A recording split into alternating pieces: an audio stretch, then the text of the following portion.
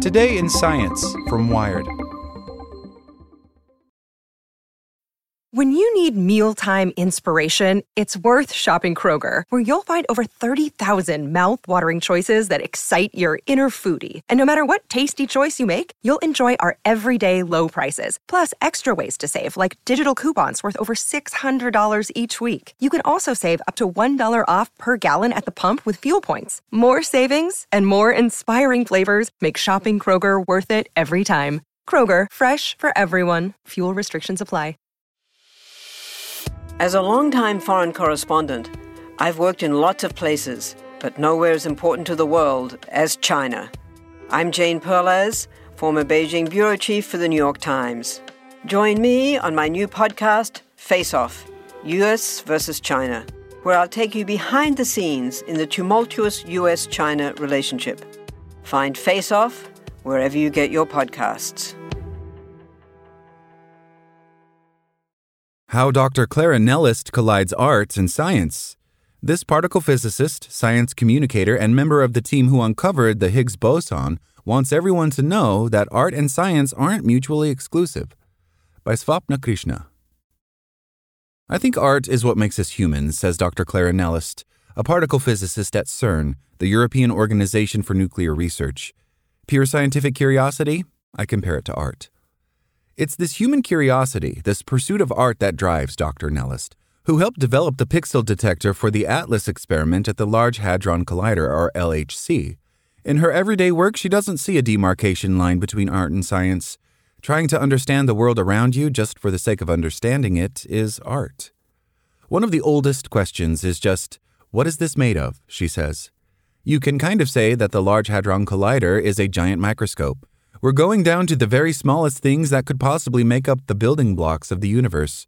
The science that Dr. Nellist has dedicated her life and career to aims to answer these fundamental questions. Honestly, at school, I didn't really know what physics was, Dr. Nellist says with a laugh. It's a bit embarrassing. At her schools growing up, the teachers were excellent but didn't have many resources. We had a science teacher, and they were enthusiastic, but I knew biology was plants, and chemistry was chemicals, and physics was the other one that involved, pushing things down ramps. But eventually, when it came time for her A-levels, Dr. Nellist decided she wanted to do physics. There was just one problem. Her school didn't offer it. Her mother, a primary school teacher, encouraged young Clara to pursue physics, even if it made things a bit more difficult. I registered to do physics at a different school and went there for lessons twice a week. I enjoyed it, but honestly, my best grade was English, not physics, she says. Physics I found challenging, but in a really good way. Dr. Nellist's parents also influenced her in other significant ways. I grew up with parents who were very vocal about things that weren't good. I learned from them that we have to try to stand up and change things, she explains. It's why she speaks out about diversity and inclusivity in STEM fields and is inspired by those around her. I'm very grateful also to the people that have made a difference before me and that are continuing to make a difference now because they also give me the strength to speak up. When it came time for university, Dr. Nellist was still struggling between physics and English, but she eventually decided on physics. Her favorite thing about English was reading books, which she could do at home. But for physics, no one was going to let me build a lab in my house, she says. At the University of Manchester, she was immediately drawn to astrophysics. Still, her school had a big, high-energy physics department, and as part of her master's program, they gave her the opportunity to work at Fermilab in Chicago, Illinois. I got to work with international scientists, she says. I got to work on actual current research. Once I started doing that, I was hooked. That's how Dr. Nellist became a particle physicist, receiving her PhD from the University of Manchester in 2013. And it's how she came to work on the ATLAS experiment at CERN. CERN, which was established in 1964, operates the world's largest particle accelerator. The Large Hadron Collider, or LHC, is a 27-kilometer-long particle accelerator that smashes mostly protons at near-light speed. The end goal? To help scientists answer some of the biggest and most fundamental questions about the universe around us. What is the origin of mass? What is the nature of dark matter? Why isn't there more antimatter? We collide these particles together because it allows us to create particles that exist in our universe but don't last for very long, and we otherwise can't study in a controlled environment, Dr. Nellist explains. And we can reconstruct what happens in these collisions to understand what was created at the very heart of the collision. It could be a Higgs boson. It could be dark matter. We don't know. Studying these collisions in extreme detail is what allows CERN's scientists to build a picture of the fundamental building blocks of the universe. But the detector is more complicated than you might think. The detector is made up of many different layers, she explains. We often describe it as an onion. At the center, there's a tracker that tracks the particles passing through it. Then the calorimeter measures the energy that the particle loses as it travels, often by stopping the particles, and the particle identification detectors identify particles, usually by measuring their mass. It's at the first layer, the heart of the detector, that Dr. Nellist's pixel detector, which is part of the ATLAS experiment at CERN, comes in.